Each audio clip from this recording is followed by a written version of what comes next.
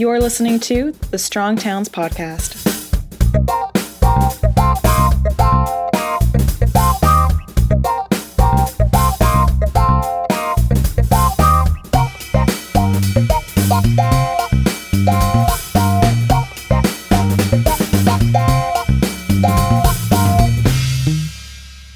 Hey, everybody, this is Chuck Marone. Welcome back to the Strong Towns Podcast. You know, I've had the extreme joy of meeting a lot of people in my travels and in my writings, and people who sometimes very different than me, sometimes have some overlap. The things that I've been kind of the most blown away with is when people from different realms take the ideas that we have here at Strong Towns and reinterpret them and share them in different ways. It's almost an artistry in a sense. And I came across this article on a website called Rhythm Changes. It's by a guy named Will Chernoff. And he basically reinterpreted or interpreted Strong Towns thinking for the music scene. And I was kind of blown away and thought, this is really beautiful.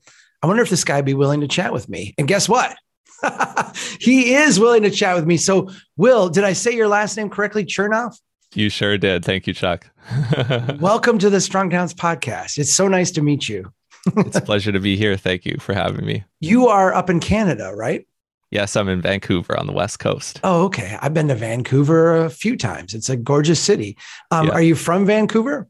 Yeah, I grew up here in the Vancouver area in a city called New Westminster, and it's been a fascinating story of housing, transportation, and the whole nine yards over my lifetime. I'm in my mid-20s, so it's quite a wild place to live sometimes. There's a lot going on. Yes, absolutely. It is one of the more fascinating places. It's a little bit, from a city design standpoint, it is a little like in Australia, you know, where it's kind of like off by itself and has evolved its own kind of culture and way of doing things. I've learned a lot from being in your part of the world. Interesting. Yeah, it's hard to see from an outside view when you've grown up here. But when I was a teenager and when I was thinking about what to do with my 20s and beyond, believe it or not, one of the first things that I wanted to do was to be a planner. That was kind of my desk job strategy, as opposed to the music life that was pulling me in as I was starting to perform as a teenager. And I got so into it that I watched a bunch of CNU related content, and that's where I discovered Strong Towns and you for the first time, probably 2014 or 2015. Wow. Yeah. And so I've been, as the gamer kids would say, I've been lurking ever since. I've been following you silently, and only recently have had the chance to get involved a little bit more by becoming a member, coming here and spreading the word about Strong Towns to more of my music friends who haven't heard of it yet. I really believe in the philosophy. I think there's a lot of it that is relevant to the arts world. Awesome. Yeah, it's amazing. I want to get into the piece you wrote because it's really good, but I appreciate all that. It's funny because not many people know this, or maybe will even believe me at this point, because I'm 48, so kind of a couple decades ahead of you. But back when I was in school, teenager, discerning, I played in bands all over the place, and that was going to be my career, was music. I had no dreams of going into planning. And my path was, I wound up at that fallback job that you're talking about. You know, mine was civil engineering. I had this girl that I was crazy about, and I wanted to make sure that her and her parents didn't think I was some, flippant musician out, just running around like I could be a stable guy.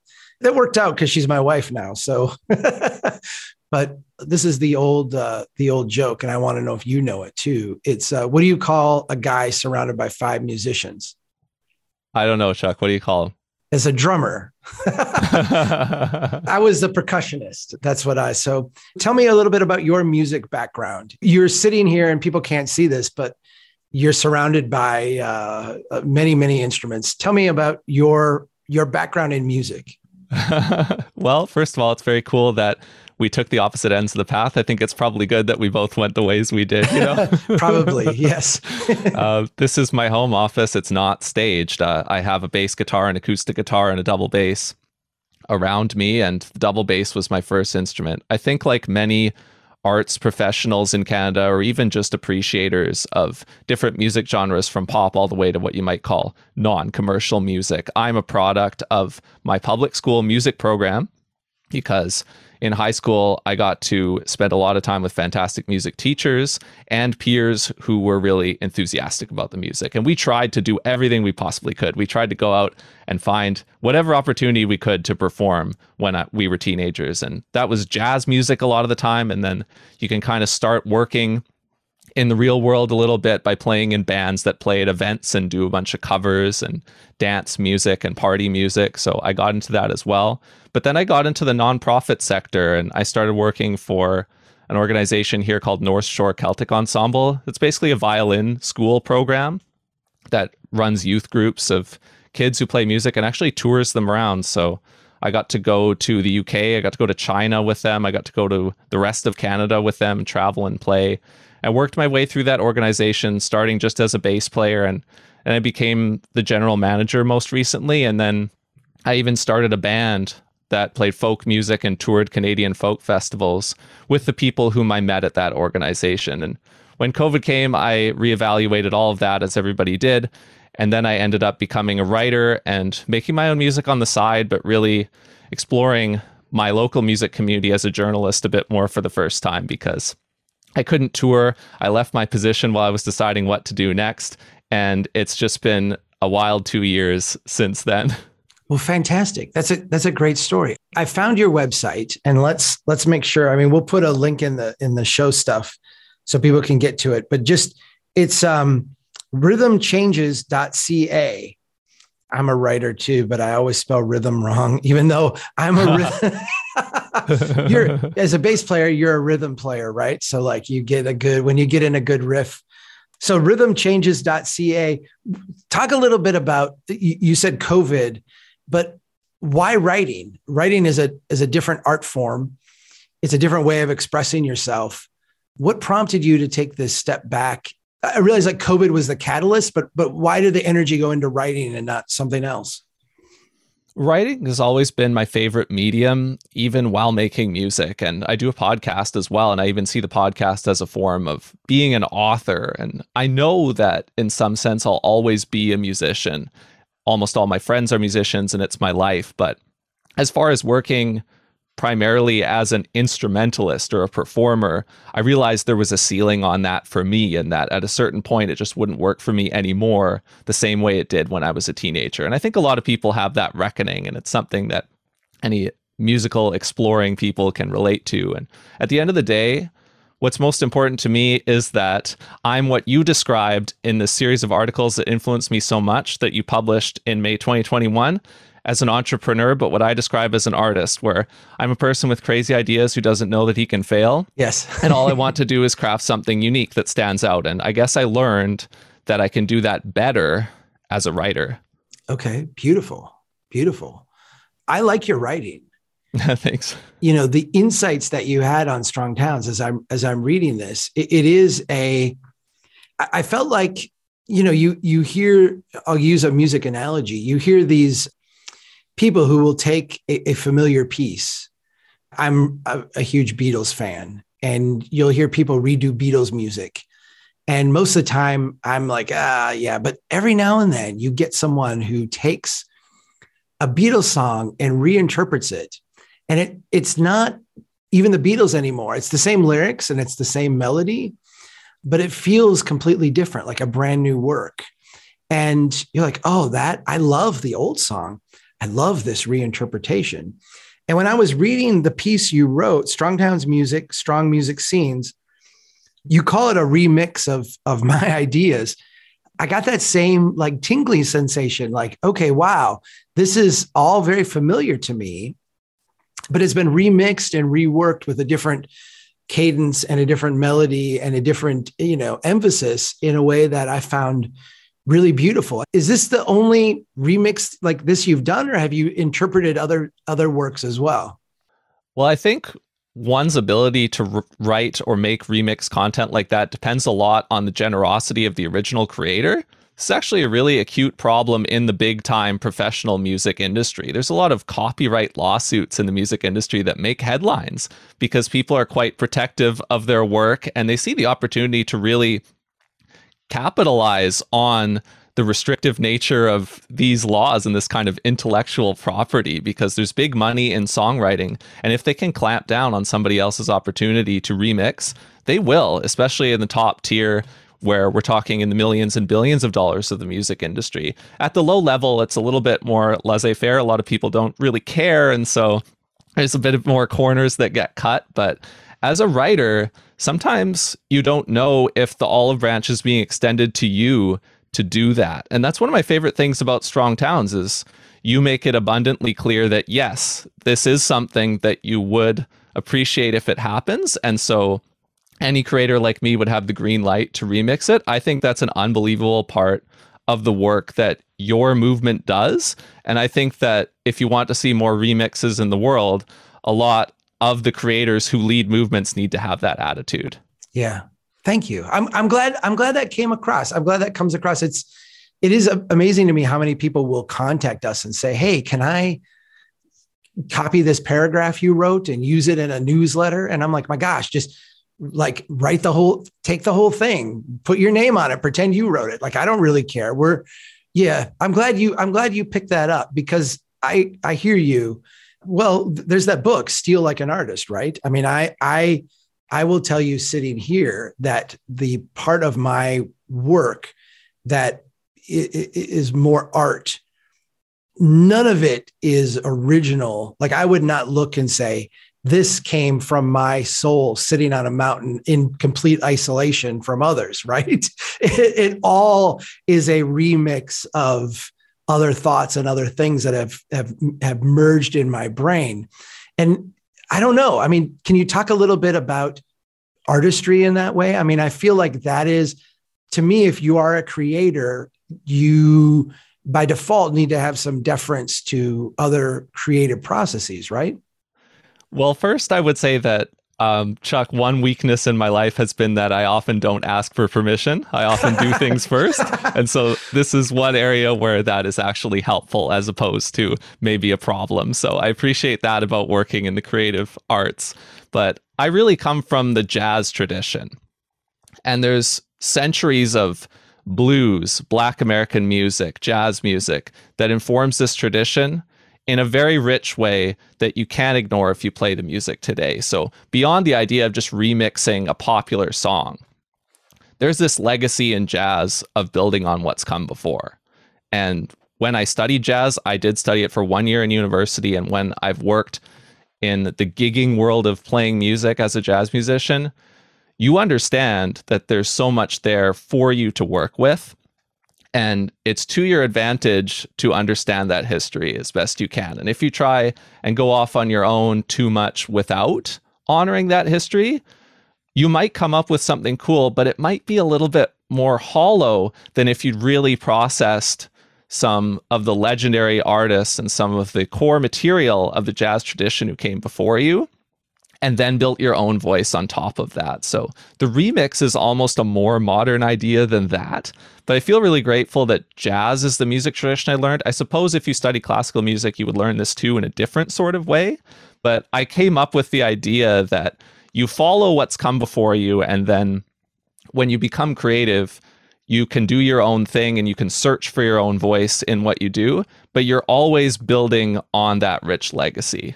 Back in the days when I did music a lot, I was in a group here for like 5-6 years where, we were playing 2-3 times a month, a full weekend gig. And, a lot of it was covers and stuff. And so I'm not pretending it was real, musically deep work, but, we had our own style, and I was in a 7-piece band with a horn section, and it was a lot of fun. We had a good time. But I found that playing week after week after week, you would start to get really good at the things you were doing, but you didn't grow as much in terms of your style. And then we would have these stretches where we would take 6 weeks off or 8 weeks off, or what, like the schedule just worked out. And when I would come back, even though I hadn't been playing, I had just been listening to other music and like letting my kind of thoughts wander a little bit. When I would get back into it, there was this explosion of creativity that I would feel, and like the songs would feel different. I would actually play them differently. And I find that with writing too, like I will go, like right now, I just got back from 7 weeks on the road and I feel very, very creative. I can guarantee you 3 months from now, when I haven't traveled very much, my writing will start to stagnate a little bit and feel formulaic in a sense. And you kind of need that break. I'm riffing on this because you've done this, I think, in the music sense, obviously way, way deeper and way more than I have. Is this a thing unique to me? Is this a thing that you experience as well? How does that creative process of kind of surging and coming back, how does that work for you? Well, that sentence you said about I just came back from 7 weeks on the road, I think would be the envy of most musician friends I have. So it could have come straight out of their mouths too. It's not music though. It's giving strong, it's my own art. It's a giving a talk and all that. So yeah. Well, I think the similarity though is that it's a performance. You're performing. It's a performance. And when you have rest from that regimen of performance, that's when the creativity can happen. I often talk about this in the sense of, with my students, because I teach private music lessons, I've always kind of done that a little bit along the way as one of the pieces of the puzzle that help pay the bills. And sometimes my students who want to attend music university, they'll ask me about, well, how did you think to play that if I played something that kind of required a lot of concentration in an arrangement with a bunch of other people or in a performance? And they're like, how'd you think of what to play? And I try to emphasize something that I was taught, which is when you're performing, you can't think, not in the same way that you want to when you are practicing or even when you're rehearsing. The thinking has to have happened pre-performance. And so the performing is an execution of what you've thought about. If you try to think while you're performing, you're in trouble. It's going to be pretty obvious and it's going to be a bit of a deer in the headlights situation. So when you have this 7 weeks of performance, or when I've had a summer where I've played at folk festivals every weekend, you don't have the rest that you need to find the space to practice. You don't have the rest that you need to think. You don't have the rest. For me, I want to read books all the time, read books and listen to podcasts. You don't have the rest to go and look for new ideas. You have to execute. And that's a tough balance for any self-employed person, for any entrepreneur, for any artist. Balancing the execution with making space for yourself. I don't think I'm ever going to solve that, but it's something that I've learned a tremendous amount about through my mid-20s here. And every year it seems like my learning on that front accelerates. And I just hope I can keep talking to people who have gone through those experiences too and keep learning more about that. That's very helpful. Because I feel, there's this legend, and it might be myth, of, the Beatles in Hamburg and their days after days after days of, 12-hour days of playing music straight for 2 months straight, and how that kind of honed their stage presence and their technique and to me, it's a little bit like maybe a basketball team where you just learn how to play with the other people. Like, I know at this part of the song, this person goes this way. And so I'm going to go this way, and we're going to meet here in this other spot. And when you do it over and over again, but it does get a little mechanical at some point, right?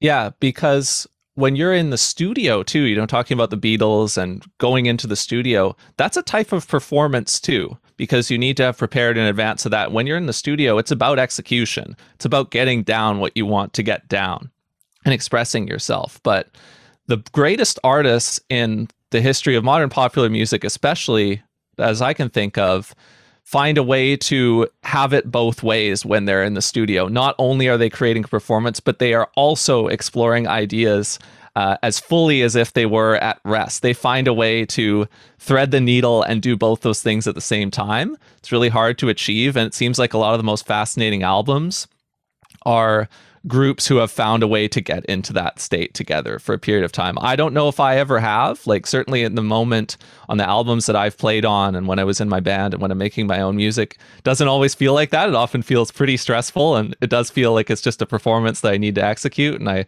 hope that I've prepared well in advance, but the great artists find a way to do that. And writing, for me, seems to be one of the few ways that I'm maybe catching that feeling and learning what it feels like firsthand for the first time, when I'm writing, and at this point I'm publishing maybe 4 times a week only, kind of just one article per day. Man, so that's nowhere great, near though. That's the fantastic. Strong Towns volume of content. But obviously I'm just a one-man shop. But I try to approach it when I'm writing like I'm in the studio, and I'm looking for that duality of I'm producing something that's a bit of a performance, but at the same time I'm also searching and I'm looking for something new. Writing has that same effect on me.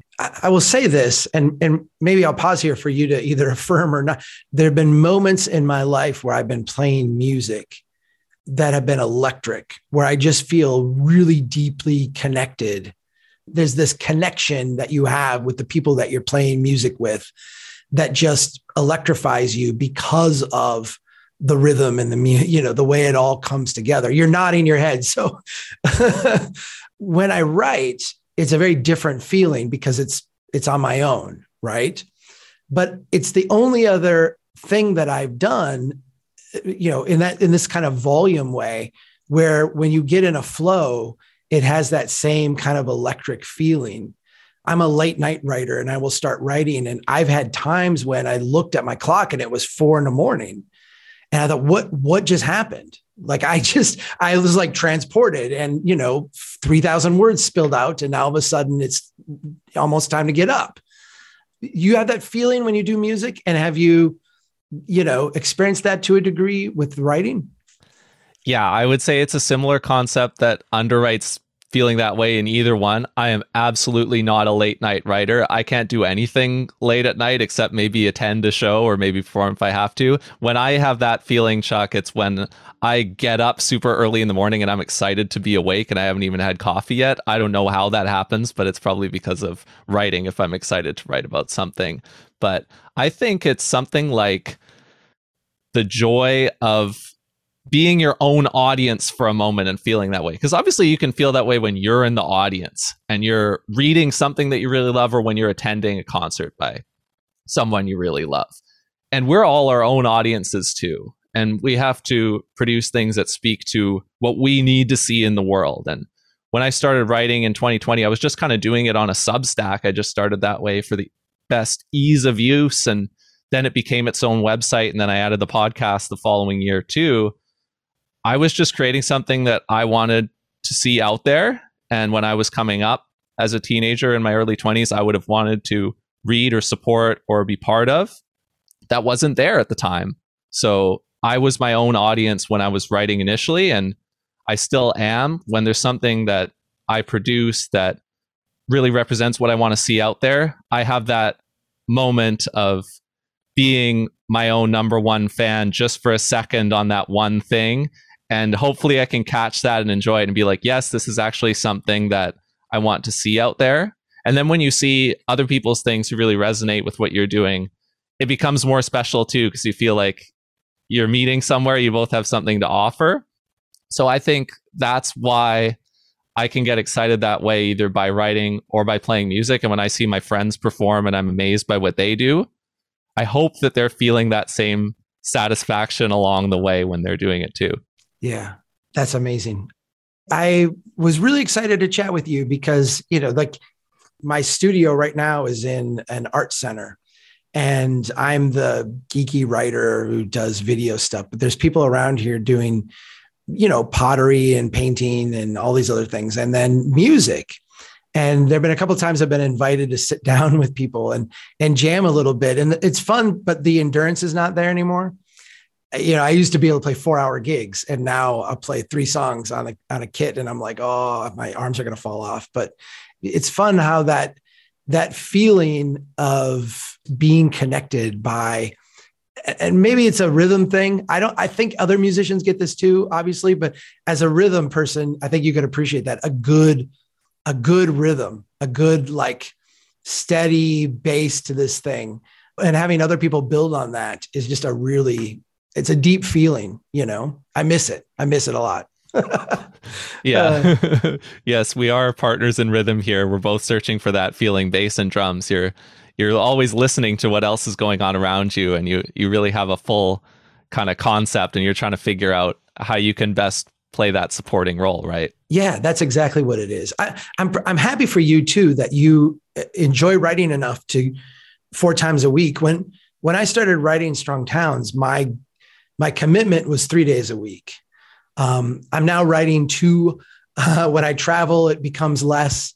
I miss the days when I didn't have an editor and I didn't have, I love the team here and they do great work and they're amazing to have and we're better because of it.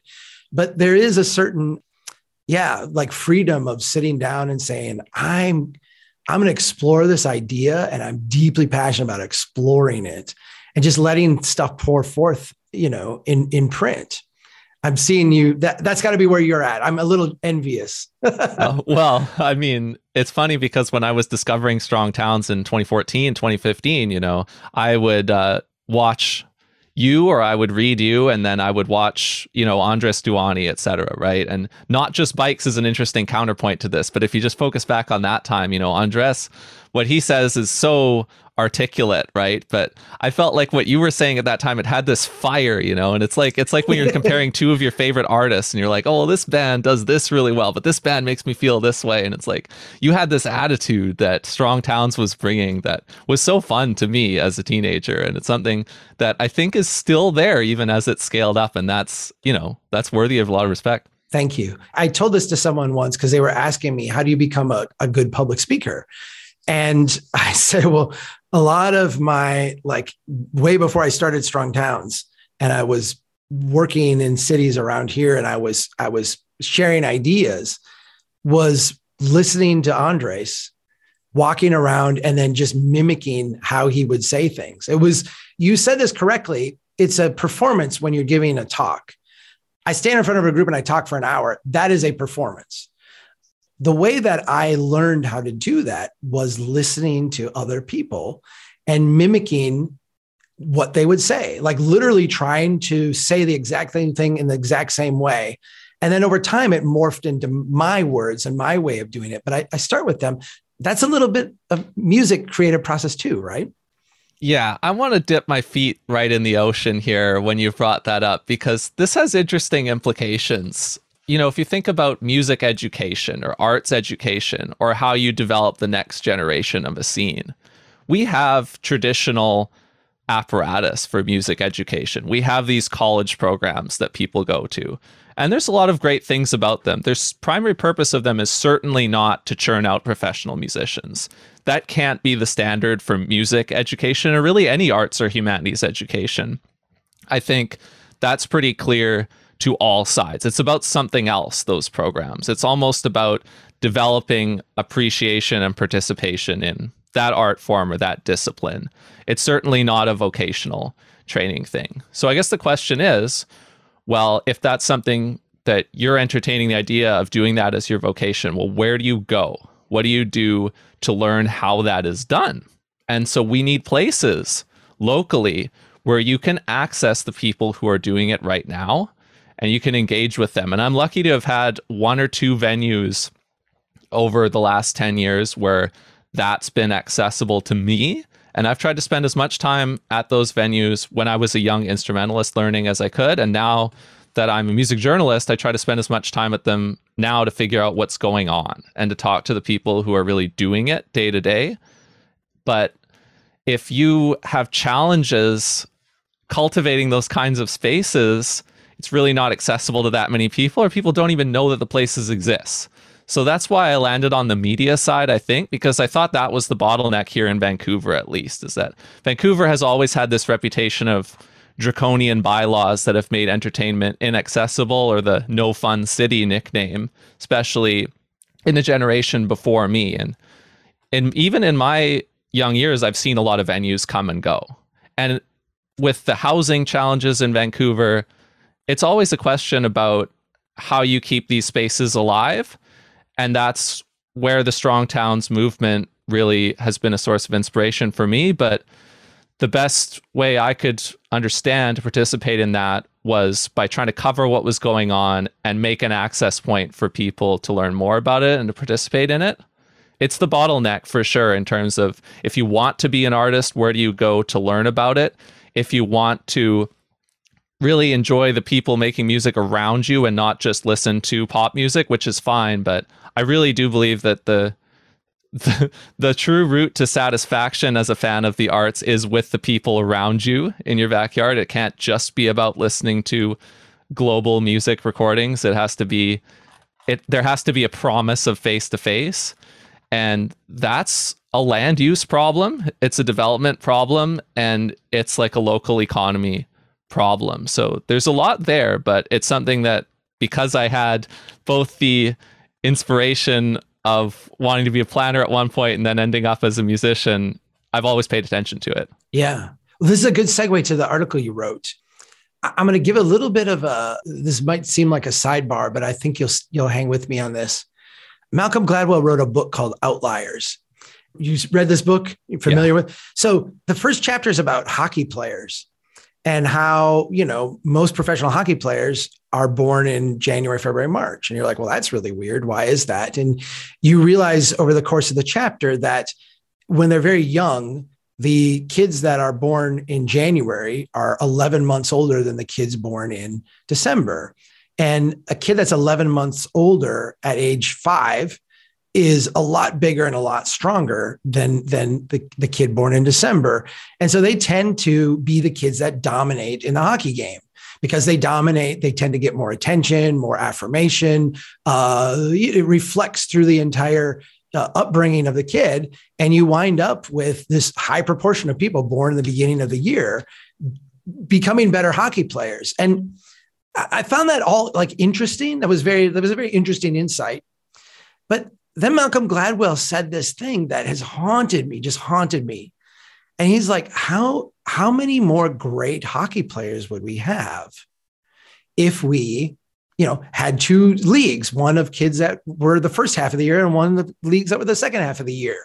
How many more great hockey players would we have if this system were set up differently so that every great hockey player had a chance to be, in a sense, nurtured from the womb, to be a great hockey player? And it didn't haunt me because I love hockey. I'm from Minnesota. You're from Canada. I'm sure you have a certain amount of respect for hockey. I've never played and it's not my sport, but I get it.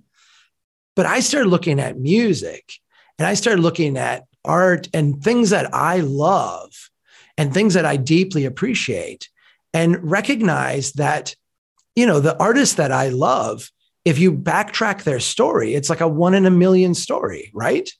What if it were a 1 in 100,000 story? Would we have 10 times more brilliant people there? And what if we could make it a 1 in 10,000 story or a 1 in 5,000 story?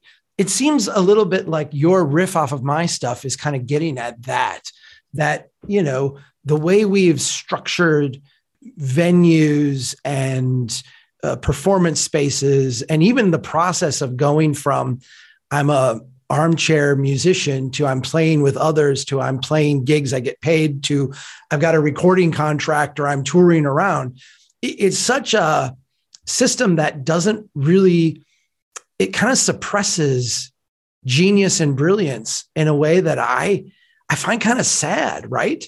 There's got to be all these people who are singing like church funerals who should be at Carnegie Hall. So go ahead and respond to that. Well, the music industry are capital allocators. That's all they are. So they'll suppress that to the same extent that any capital allocators will have when they come in with the mindset of financial return and the expectation of growth in a certain way. The music industry, through my life, has been very tumultuous. Revenue briefly peaked in 1999. This is total recorded music revenue, I think at around 15 billion. And then it basically went through a 15-year Great Depression. It had a drawdown of maybe more than 2/3, from 15 all the way down to 5 billion as the internet disrupted the music industry. And actually, according to the IFPI, which is an organization that reports on this, last year it surpassed the peak for the first time. So that's streaming driving a lot more recorded music revenue. So we're back above the pre-digital disruption recorded music era. So the music industry is very happy right now on the return that they're getting, especially on the things they've invested in the mid 2000s. That's completely disconnected from anything that's going on in any individual city. And that drives a lot of artist frustration, where they're upset that somebody else is making money, but they can't figure out a way to improve the situation in their own city. And I guess it's a bit of a heterodox idea that kind of comes from a different perspective than the music industry, but I've always believed that the music scene can and should be a place to grow wealth. I don't think that gets a lot of shine because I think a lot of local artist types, frankly, are not business types and they're not inclined to think about things that way, even if they would wish for that outcome. There's not often a local leader who will move things in that direction. And I'm lucky that in Vancouver Jazz here, there are some people in our jazz scene who are very business minded and who are really creating opportunities for people. I wish that for all local music communities, and I'm not sure how it's done, but the idea that a music scene is another type of small community that deserves to have a local apparatus, that deserves to have economic gardening, and that deserves to find its own way and to not have an outside force with a capital allocation mindset pumping wealth through it is important to me. I think it's important for other people too. And I'm looking to have that conversation and see what other people think about that. I thought the stuff you wrote about economic gardening was such a great reinterpretation of the economic gardening stuff from Chris Gibbons and the whole economic gardening work that they've done. This idea of, in a business sense, stage 1, stage 2, stage 3 companies, and how, for people who are not familiar with this, in economic gardening, a stage 1 company is a startup, or it's a business that is just going to remain local, a single entrepreneur, or a little coffee shop that's never going to expand. And these are great. Like, we need these. These are wonderful places. There's also stage 3 then, which is like the big corporations and the places with all the capital. And if you go back to the coffee shop analogy, it's the little coffee shop versus the Starbucks that comes in. Starbucks would be a stage 3. But there's this whole realm of stage 2 that tends to be lacking economically in most markets. Those are the places that employ a lot of people. Those are the places that bring capital into the community and tend to allocate them because they start to use things like local accountants and local advertisers and local marketing people and local attorneys. They're the places that actually provide greater opportunity in a community. You remix this, and I hadn't thought about this until you wrote it down, how, and I'm going to paraphrase and then you elaborate. There's obviously venues for the 1 in a million artists that make it big. And we cheer for American Idol because it seems to take, the everyday person and propels them to stardom, but in such a, weird way. There's also a lot of venues for musicians to do things in a startup way, a stage 1. Maybe it is a church funeral, or maybe it is a little coffee shop where you can play a half-hour gig unpaid. There's not really the middle there. And I'm going to categorize the middle as the place that a musician could make a living working as a good musician. Can you talk a little bit about that insight that you had? And I want particularly to get to what we're missing out on and what we're losing as communities by not having that stage 2 presence. Yeah, so I scaled down the numbers for my remix for sure. The numbers are smaller than you would think, especially in Canadian music. And I chose for stage 2, it's the 6-figure revenue area, 6-figure revenue. So 100,000 to 1 million in revenue, not even profit.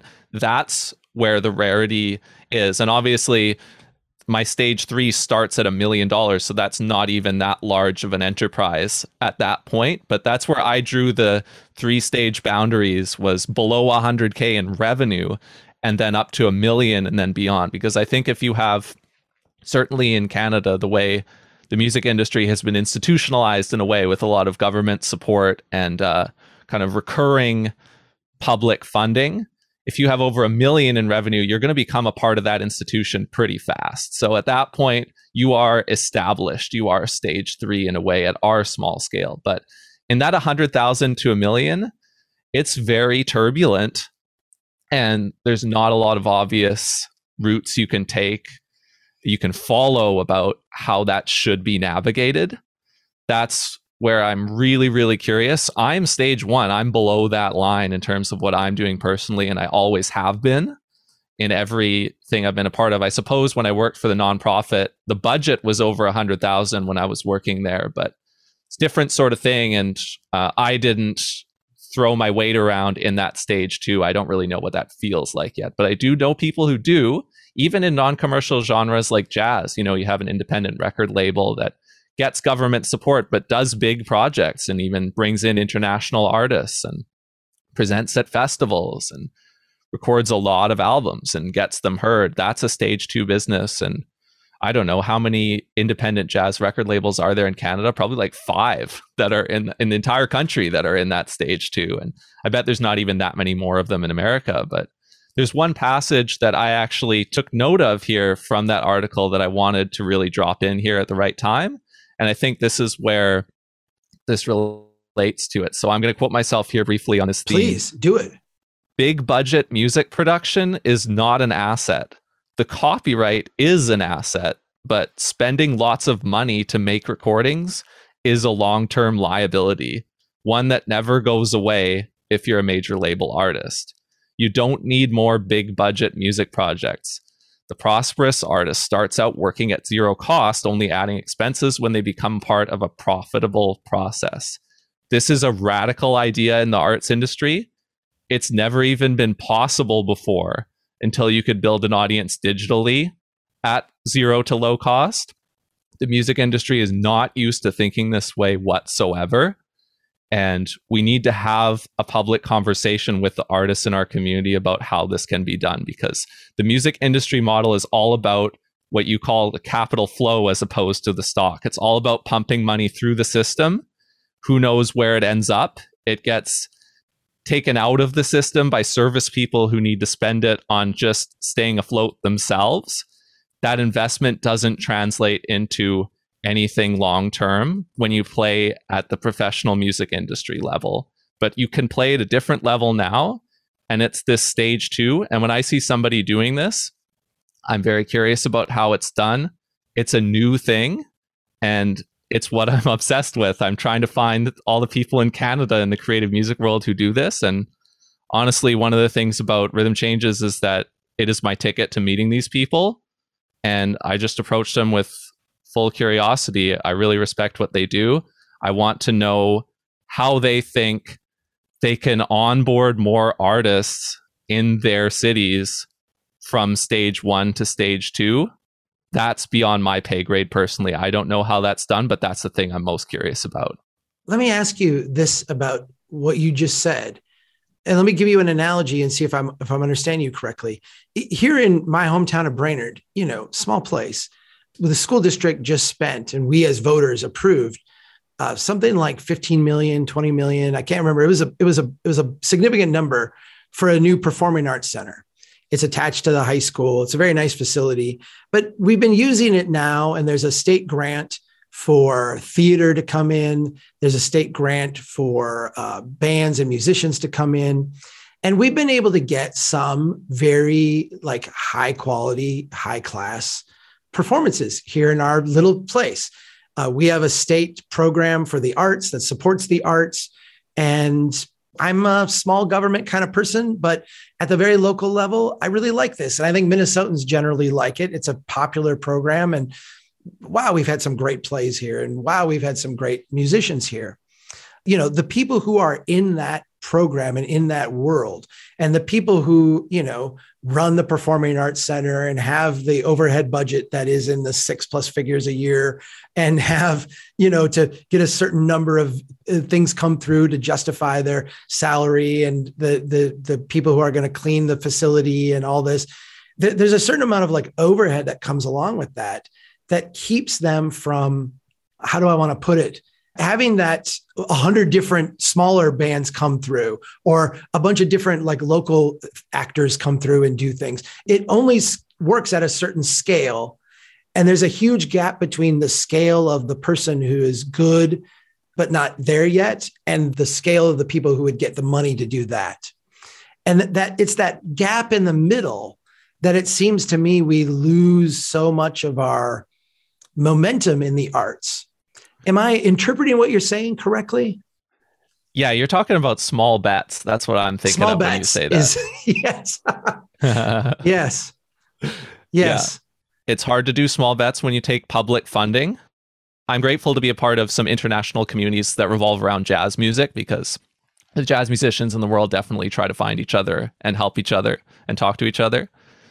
Being from Canada, I'm often asked about Canada's public arts funding in the sense of, oh, your government is very generous with how they fund the arts. And on one hand, that's factually true. I've taken some small public funding to do some projects as an artist myself. On the other hand, I'm very skeptical of the system because I think it prioritizes the wrong milestones to try and figure out who needs funding, especially when it comes to how much relative funding people get. I think perhaps this system as it stands today sometimes tends to fund things that run at a loss and that don't contribute to capital stock whatsoever.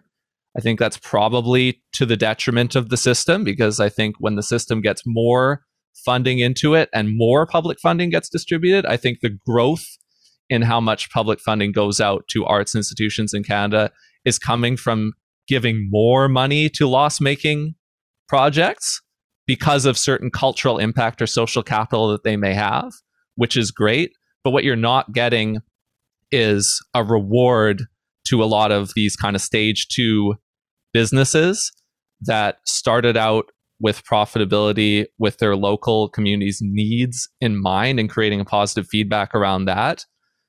I'm skeptical that a lot of this public funding is going to those kind of businesses, and I don't know who's helping them. I imagine from some of the conversations I've had with independent record labels or service providers or ad hoc festivals that people decide to run, that a lot of these organizations feel a little isolated and they don't really know what their place is in the Canadian arts ecosystem because of that. And I think that the real institutions that I've encountered as an artist in this country, I don't know to what extent they have time to think about small bets, because I think they have to think about how to keep their process running. And unfortunately, their process is not an economic net positive. And, you know, that's a high bar. I definitely don't fault them for that. But if I'm coming at this from the Strong Towns perspective, I think I have to be a little skeptical of that. Yeah, it's a brilliant set of insights. At the end of your piece, you kind of remix the Strong Towns 4-step process. I find it fascinating when people take this thing, which is such a simple, when I first wrote this out, it was an answering to someone's question, like, what should we do? And they were, do more public input in this process and process and grant and all this. And I'm like, no, just simplify it down to this. And for some reason, I want to let you explain, like, this resonates with you too. And I'm just fascinated that, I've seen so many people now come back with this as like, this is what we should do.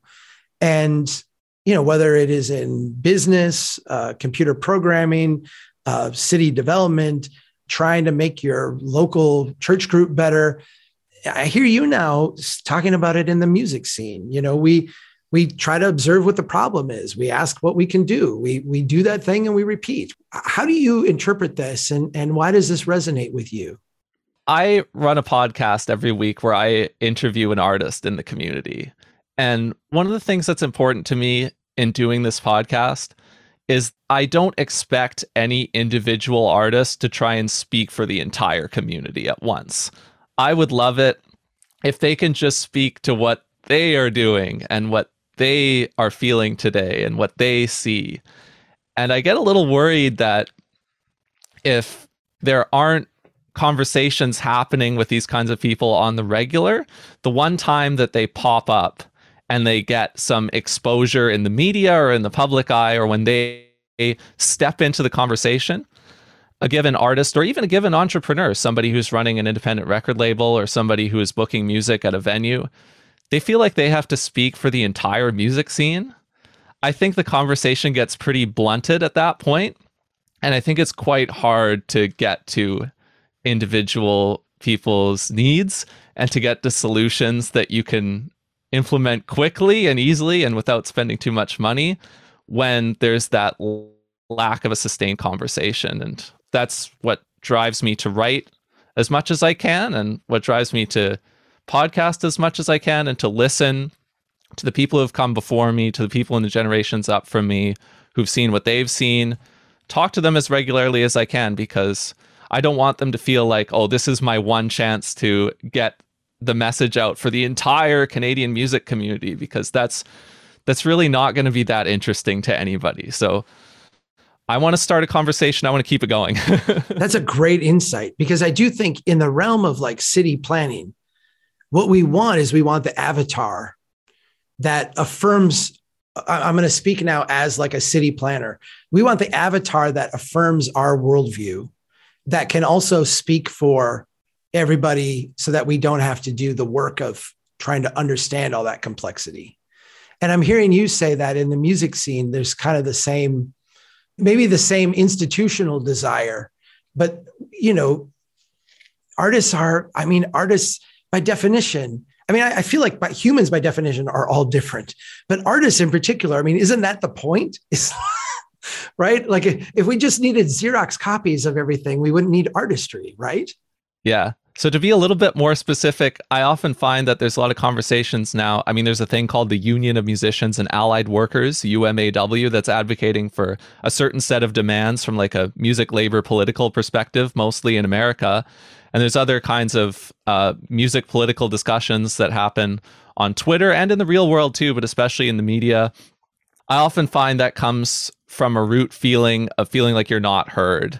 And so you have to make your demands really big and really sweeping. And I know that doesn't represent all artists. It will definitely represent the views of some, but if you want that 4-step loop where you can really improve your community, I think you really have to shrink the scale of the conversation and increase the frequency.